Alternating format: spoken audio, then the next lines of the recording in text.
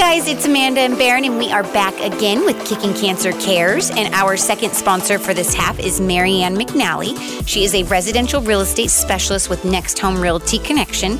So if you're looking to buy a home, sell a home, or just not sure if that's the right move for you, definitely give her a call and ask her all the questions. She's more than happy to answer and go over everything with you to make sure that you are comfortable in your decision.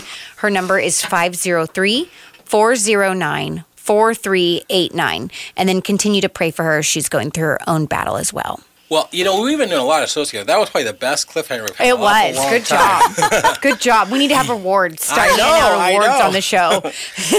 Well, before we get into part 2 of your story, I just want to bring the listeners up to speed a little bit on appendix cancer because it is such a different topic than we ever talked about. Absolutely. August is Appendix Cancer Awareness Month. Mm-hmm. Most people probably have no idea. We're still in October. This is the last Saturday in October. And we talked about this last week with Mickey. The one thing that the breast cancer organizations out there have done is an amazing job of letting you know that pink is breast cancer. Except for some people, like you, you just figured pink was cancer as a Cancer whole. in general. Mm-hmm. The color for appendix cancer is amber. Okay. I'm wearing a yellow shirt. She's wearing an orange shirt because amber is kind of a blend between yellow and orange. And I think you're actually probably wearing as close as possible to amber right now. I am, like the middle. I'm Somewhere the middle of you guys. The average age to get diagnosed with appendix cancer is 50 to 55. Okay. And you were a little younger than that when you got diagnosed. Yeah, I wasn't 40 yet. Yeah. The other thing I think is interesting is in December of 2018, which would be 5 years ago, 9 out of every 1 million people were diagnosed with appendix cancer. Wow. Except this year, 1 out of every 1 million people. Okay. It's a very rare cancer. And it's gone down. It's gone down. That's actually less people are being diagnosed with appendix cancer. That's good. So I guess the question for Celeste is, are you happy that you're a rare cancer? I know, when I was like, well, how cool. I'm like, wow, was that the right thing to say? That's not really a cool thing, is it?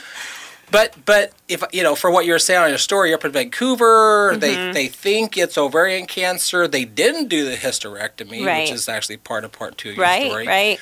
But then they just happen to take your appendix out in the process. So where did they go from we happen to take the appendix out to now we actually tested it? What happened next? Yeah, so after that first surgery, I was in recovery, and I got a phone call from the gynecologic oncologist. Her name is Gina Louise, because that's part of my later story, the fact that she left my uterus and my ovary, the one ovary, obviously the right side was where that tumor had grown, and so they kept the other side. And then I ended up with this very spontaneous pregnancy, which from what I had heard had never happened. They had not had a case of a spontaneous pregnancy after this cancer and after these treatments. And so I told... So child 11 is a miracle. She is my miracle baby, and I told the oncologist at the time that if it was a girl, I was going to name it after her, because I was so happy that she had been the reason. Yeah. We couldn't have had that option if it hadn't been for her. So I do have a Gina Louise. My Gina Louise after my oncologist. Nice. That's awesome. Yes. So anyway, but she called, and whenever you get a phone call, it's always like scary. What are they going to say? Right. They didn't just update my chart. Like, they're calling me. And so she kind of fumbled over like, well, we're not really sure. This, and it's different. And so that kind of left us with almost more questions than answers. Like, we had hoped that this surgery was going to be the answer. And, now I'm recovering, and now I'm being told, well, we actually don't know what we're dealing with. And that is not what you want your oncologist to say. Exactly. So she started saying, well, you could try to go to HSU. I'm still doing my research, but let's schedule a follow-up. And so then, still in the back of your mind, you've got this cancer thing. You still don't have any idea of what you're going to be dealing with. I still had, small children. It's just all the things. And so life felt very, like, it didn't release any of the burden. There wasn't a plan. And I'm a very, let's get the order, let's make a list, Planner. Exactly. Through and through. And there was no organization. It was just kind of... That's throwing your world into a big upheaval. Up in the air. So, and then we found MD Anderson. A friend actually told us, you really should go to MD Anderson. And we looked at several different major hospitals, and they had the most research of anywhere in the United States. In fact, internationally, they've been recognized for their treatment of appendix cancer. They had several specialists in that specific thing. Wow. So we had to get that approved by our insurance to get it covered in network. And our doctor, my oncologist, had to write some kind of a referral in order for the insurance company to even do that. And as soon as we talked to her, she said, yes, that is where you need to be. That is the best decision. So then, of course, we started planning how we're going to figure out getting to Texas and what that's going to look like and how they're going to do labs there and how we're going to fly back and forth. And they determined that it wouldn't be good for my body to try to have another surgery back to back. They felt like the way that the cancer spreads is they call it slow growing. And so they felt like there was time for my body to heal a little bit. They said they wouldn't recommend it before about that 5-month mark, which left me with a lot of anxiety. Yeah. You know? Slow growing, it's still growing. Right. And I knew that it was, there's still these cells that are producing this mucin and they're there. And so, that was kind of intimidating, but at the same time, you have to trust your doctor. And that's probably the other thing that's so hard about these kind of things is it isn't always as easy as, I'm a good, let's change our diet, let's do this, let's do that. And I could do all those things that I could do, but there's certain things that are just out of your control. You control. Exactly. And then you have to trust this other person. And that's terrifying. It is. It is. So anyway, my oldest daughter she was planning her wedding at the time, and we were trying to figure out, do we wait until I'm in recovery? We knew we were planning this surgery, and so we decided just to go ahead and try to throw a wedding in the plans. And so she got married, and 1 week later, I left for Texas to have my second surgery. And so that was kind of a whirlwind. But I'll tell you, our community came around. We had people saying, can I come do photography for your daughter's wedding? Can we, can I come DJ for the wedding? Can we help with chairs?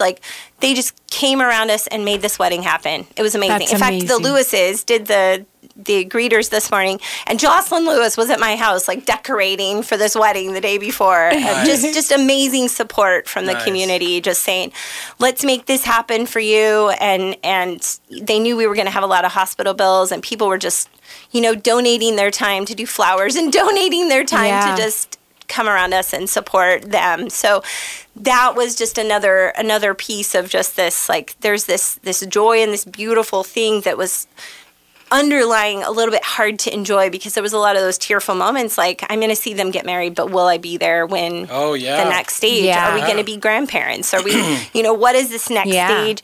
And I remember one day looking at my little guy, who was probably 7 at the time, and he had no idea really, there was just stress, but he didn't really, you can't understand. Put your mind around what it is. And I remember looking at him one day, and I just started praying, whatever wisdom I have, help him remember something, help him remember these words, because if I'm not here to speak him again, I want him to have that. And so just the reality and the gravity of what we were dealing with, I say, we still didn't really know that prognosis is pretty good for longevity if it doesn't come back and if they can get it all. And so that was kind of where we were left. Just for national statistics, since you brought up the longevity, if you can catch it, which that's the key, because there's no pain, there's no indication there's a problem, and because your appendix is in kind of an odd spot, if they can catch it in time, it's a 97% survival after 5 years. Okay. So it's a really good survival past 5 years, but like she was saying, because of the name, pseudo, it mimics other things in the stomach region, and then they go, oh, you have colon cancer, you have bladder cancer, you have, in your case, you have ovarian cancer, which is not what you have. Right. You have appendix cancer. So it's a really funky cancer, and I just feel really fortunate that you won the hat, because it opened up this whole story for me that I didn't even know about this whole new cancer. How scary though to just be watching your kids and thinking that I'm not going to be here soon. Right. How sad. Right. A lot of sleepless nights. You mentioned something with your 7-year-old, and you have our flyer in front of you, and I know that Amanda's aware of our Pathways program. Oh, yes. The Pathways program was designed exactly for what you talked about. The program is not for the person with the appendix cancer. The program is for the 7-year-old who's scared that his mother's going to die. Right. You know, and we have 2 volunteers that have passed their background checks. Oh, that's amazing. So we have 2 volunteers. We are ready to officially start helping children in this area. And we've done everything from a sophomore who we were helping get their grades back because their grades were slipping. Her mother had bone cancer and she was afraid her mom was going to die.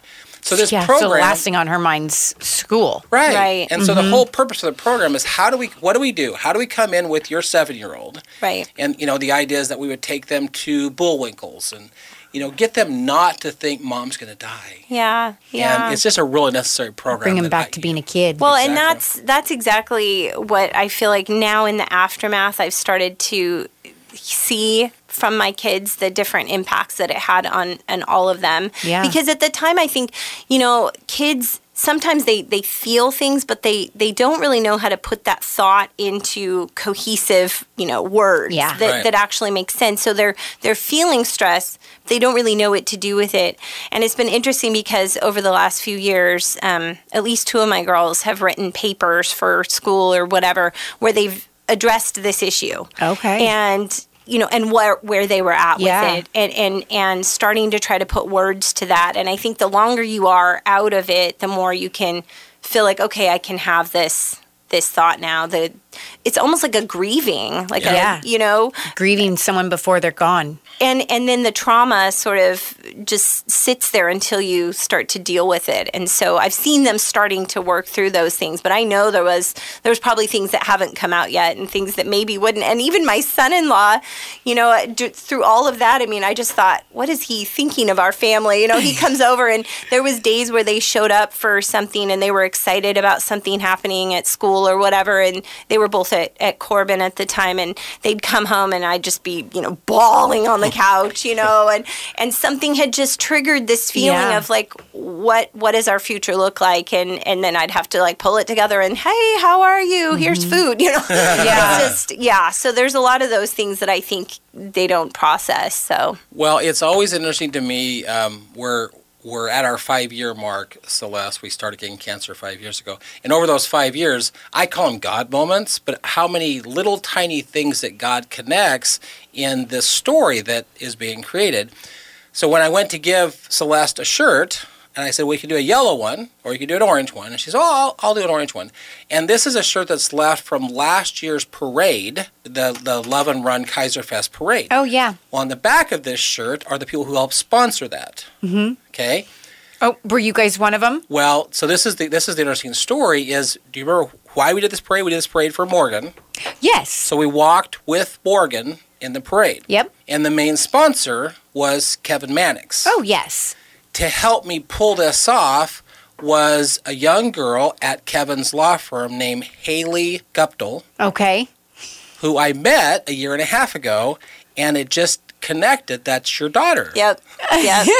That's our second daughter. Yes. So she has a shirt with Kevin Mannix's logo on the back of it from when he ran for Congress. Yeah. But her daughter walked the parade with us. That's amazing. And that was just one of those little God connections. Yeah. State representative. That's really cool. Not Congress, but yeah.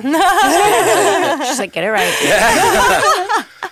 So I met Haley, and she's just helping us pull this thing off to help Morgan out, and we did this whole walk. And I still remember the car in front of us was Kevin's car. Okay. And then we were right behind him because the agreement was that Morgan was going to walk, but if Morgan got tired because she'd just gone through her surgery, then she would jump into Kevin's car. Right. But the whole time, Haley's walking alongside Kevin's car because she's representing Kevin. And I remember when you won the hat, I kept looking in your eyes going, you look real, because she and Haley look an awful lot alike. Do you guys? I do get that sometimes. Yeah. So it's just an interesting little God connection that happened along the way. Yeah. Absolutely. Yeah, that's amazing. So, but there's also an interesting connection between you two guys because she had appendix cancer and yours didn't have cancer, but your son had.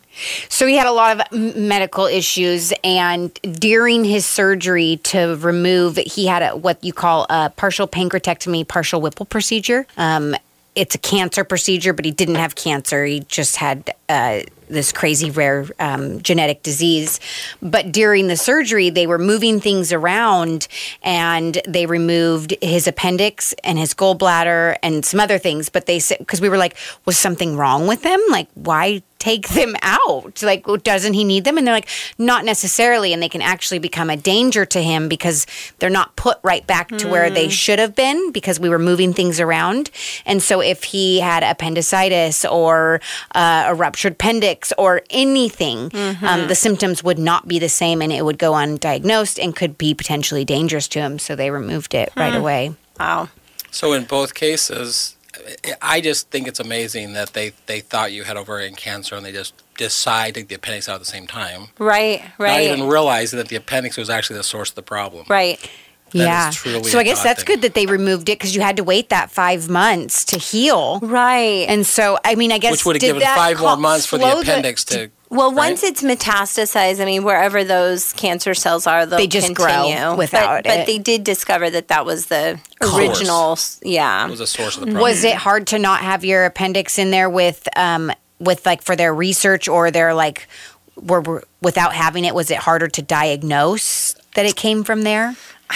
I don't know how they do that exactly. Yeah, for sure. But they did determine in the labs that was the original source that it had started from. So it probably has certain markers that they can trace back to. Yeah, and there's there's all these big terms, the mucinous, the adder candiroga, or whatever. They have all these words that that are scary. It's at this stage or that stage, and this kind and that kind, and honestly, I'm not the expert on that. There are so many people who are, But yeah, for us, a big win was our insurance allowing us to go out of state. I think that was a real game changer because I have heard so many people on this support page that I follow on Facebook. We kind of have a community there. They have community talks. And, because it's so rare, it's important to find support somehow. Yeah. And it's not always local. Although I did really bond with a gal up in... is it Rouge, Oregon? Anyway, she had also been going through the same thing about a year after me. And so we really bonded and had gotten together a few times. And she's on that page all the time and offering support and trying to reach out to people. But the biggest thing is that the treatments can really make a difference in your survival. Yeah. I mean, what you were just talking about, removing all these organs. I mean, there are doctors who, in trying to figure out how to treat this, started having... you can live without this organ or that organ or this organ or that organ, but you're weakening your body's ability to do what it needs to heal. Yeah. And so that was one of the reasons we really wanted them to be conservative with, on top of these other things, if these things look healthy, please don't leave them. Yeah. And that was pretty unusual. In fact, the oncologist there in MD Anderson said, it's like a 50-50 chance. And I said, well, that's a pretty big chance of needing to keep that. And he said, but it's also a pretty big chance of it coming back. And so we were kind of on pins and needles. And I had just prayed that if things looked healthy, that was a sign that it was healthy. Yeah. And that, that leaving it would be, I had peace with that. And they did. And honestly, when I came in for that 1-year checkup was when I found out I was pregnant. They went to do, they make you drink this, whatever you drink before a CT scan at MD Anderson. Everywhere does it a little different. Silverton does it in an IV, but a contrast, and so before I could do that, I had to do a urine test, and it came back pregnant. And you're like, and they what? didn't tell me. Oh, what? They didn't tell it because you're in this cancer center. They don't deal with pregnancies. Right. And they just kind of came out and said, we're going to take this contrast back into the other room and we need to consult with your doctor, who was in the operating room and we couldn't get a hold of him. And so then they kept, and I'm just going, I have been starving all day. I'm and I had other children, because people say, well, how did you not know? But my body was in such a state of recovery. I didn't know what was what from Well, you and then know, the stress on top of it. So many everything. Exactly. Everything was so all over the place. So afterward, of course, I could go back and go, oh, yep, that's why this was happening. And this is that, you know. But I was 6 weeks, 4 days when they did the ultrasound there, and they do not do typical, you know, oh, look, it's a baby kind of ultrasound. Yeah. It was like, we're a cancer center. We're looking for tumors cancer, or something like that. And so they took us in for this. Finally, after we talked with our somebody over at the doctor's office was able to, I think it was a physician's assistant or something, and she said, you can go ahead and go get food. We're not going to be doing your CT scan. It looks like you're pregnant. And I looked, and what was so amazing, this was the Scott beginning of COVID. Well, he wasn't allowed inside of MD Anderson because it was right at the beginning of COVID. And so he was not going to be allowed. Well, a week before my appointment, I had stepped off the curb in front of my friend's house and broken my foot. So I had to be in a wheelchair. Oh. So we had special bands approval that he was allowed to go to my appointments. Can you even imagine hearing news like that? And he was back at the hotel. So thank goodness. That was another one of those God moments. Yeah, right? He was there. So I just looked at him and I'm like, okay, well, here we go. Baby number 11. Right. So he's pushing you in the wheelchair and then he passes out, right? He was probably more excited. I was more like, is the baby going to be okay? Like, they told me this wasn't possible. And I actually requested to, because again, they don't tell you anything. They're just sort of like, the higher up has to talk to you. Yeah. And I said, I'm not going to sleep tonight if I don't talk to somebody. Like, get them in here now. And so we did get someone to come in and talk to us, and everyone at that, in the entire center that we talked to, it was just jovial. Like, wow, this is amazing. Really? You know, and so that was because it probably wasn't realistically possible is probably what they're thinking. I know. And I said, so is the baby going to have like 3 legs? Right. Will they have a full set of fingers? Like, is everything okay? And he goes, it looks like a healthy pregnancy. And I just went, of course, leave it to the mother of 10, you know, to be the game changer here. So that was a big surprise. But well, we're just thrilled you're here with the rare cancer. Mm-hmm. Yes. You know, I did want to, because I would have to bring something shocking. Well, hold on. Did they get it all? And it's out and you're good? So we're not at the 5-year mark yet, which, like Barron said, is kind of that like moment of relief. You have less. So we're supposed to do 6 months, every 6 months, do some kind of CT scan or checkup. But you're clear right now? But we have not seen any evidence of disease. Okay. So awesome. Yeah. So the phrase that you want is, it's called NED. NED. No evidence of disease. Yeah. Okay. What it is. Yeah. Okay. Yeah. Sorry, I had to get that last one. No, that's okay. Go That's ahead. okay. Well, I went back to the statistic for this year. So the American Cancer Society predicted this year there would be 1,958,310 new cases of cancer this year. Wow. Which is up from last year, which is up from the year before that. That breaks down to 5,365 a day, or if we pause, dead air is not good on the radio, but if we paused for 1 minute, 4 more people just got cancer. Wow. That's a lot. It's a lot. Now, the other one that there's a phrase, Celeste, we use on the radio for people who pass away. We say, do not let them die in vain. The prediction this year is 609,820 Americans will pass away from cancer. Wow. And that number has been a solid 600,000 for the last 14 years. It isn't going up, but it isn't going down either. Right. That's 1,671 per day. And if we pause for 1 minute, 1 more person died from cancer. Jeez. Every minute. 4 get diagnosed and 1 passes. Well, and if I can say anything to someone who hears of someone or anyone who knows someone who gets this type of cancer, the biggest thing is find a specialist. And I can't say that enough. There are doctors who are willing to try to treat that, and that's your prognosis is not great. The longevity is not great. So find a specialist, whatever it takes. And I had sent you some information before about a gal up in Seattle.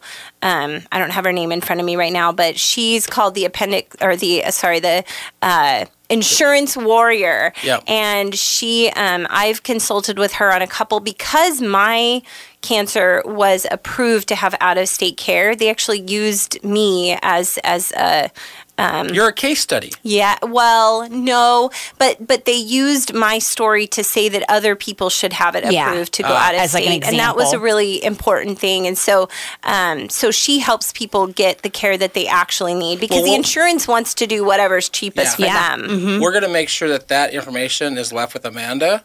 So anyone who would like to email Amanda, go ahead at amanda@kslm.news. and she'll have that information. Yeah. In our last minute, I always try to make an offer to our listeners on the radio because we now have a store. It's at 3737 Cherry Avenue. You've been to our store. If you would like to come in the store and get a yellow or an orange, because we don't have amber, so come in and get a yellow or an orange shirt, I'll take $10 off the cost of your shirt. Amazing. All right. Awesome. Okay, you guys, our sponsor for this half is Mary Ann McNally. She is a residential real estate specialist with Next Home Realty Connection. If you are looking to buy a home or sell a home, give her a call at 503-409-4389. And we will be back next week as the movement continues.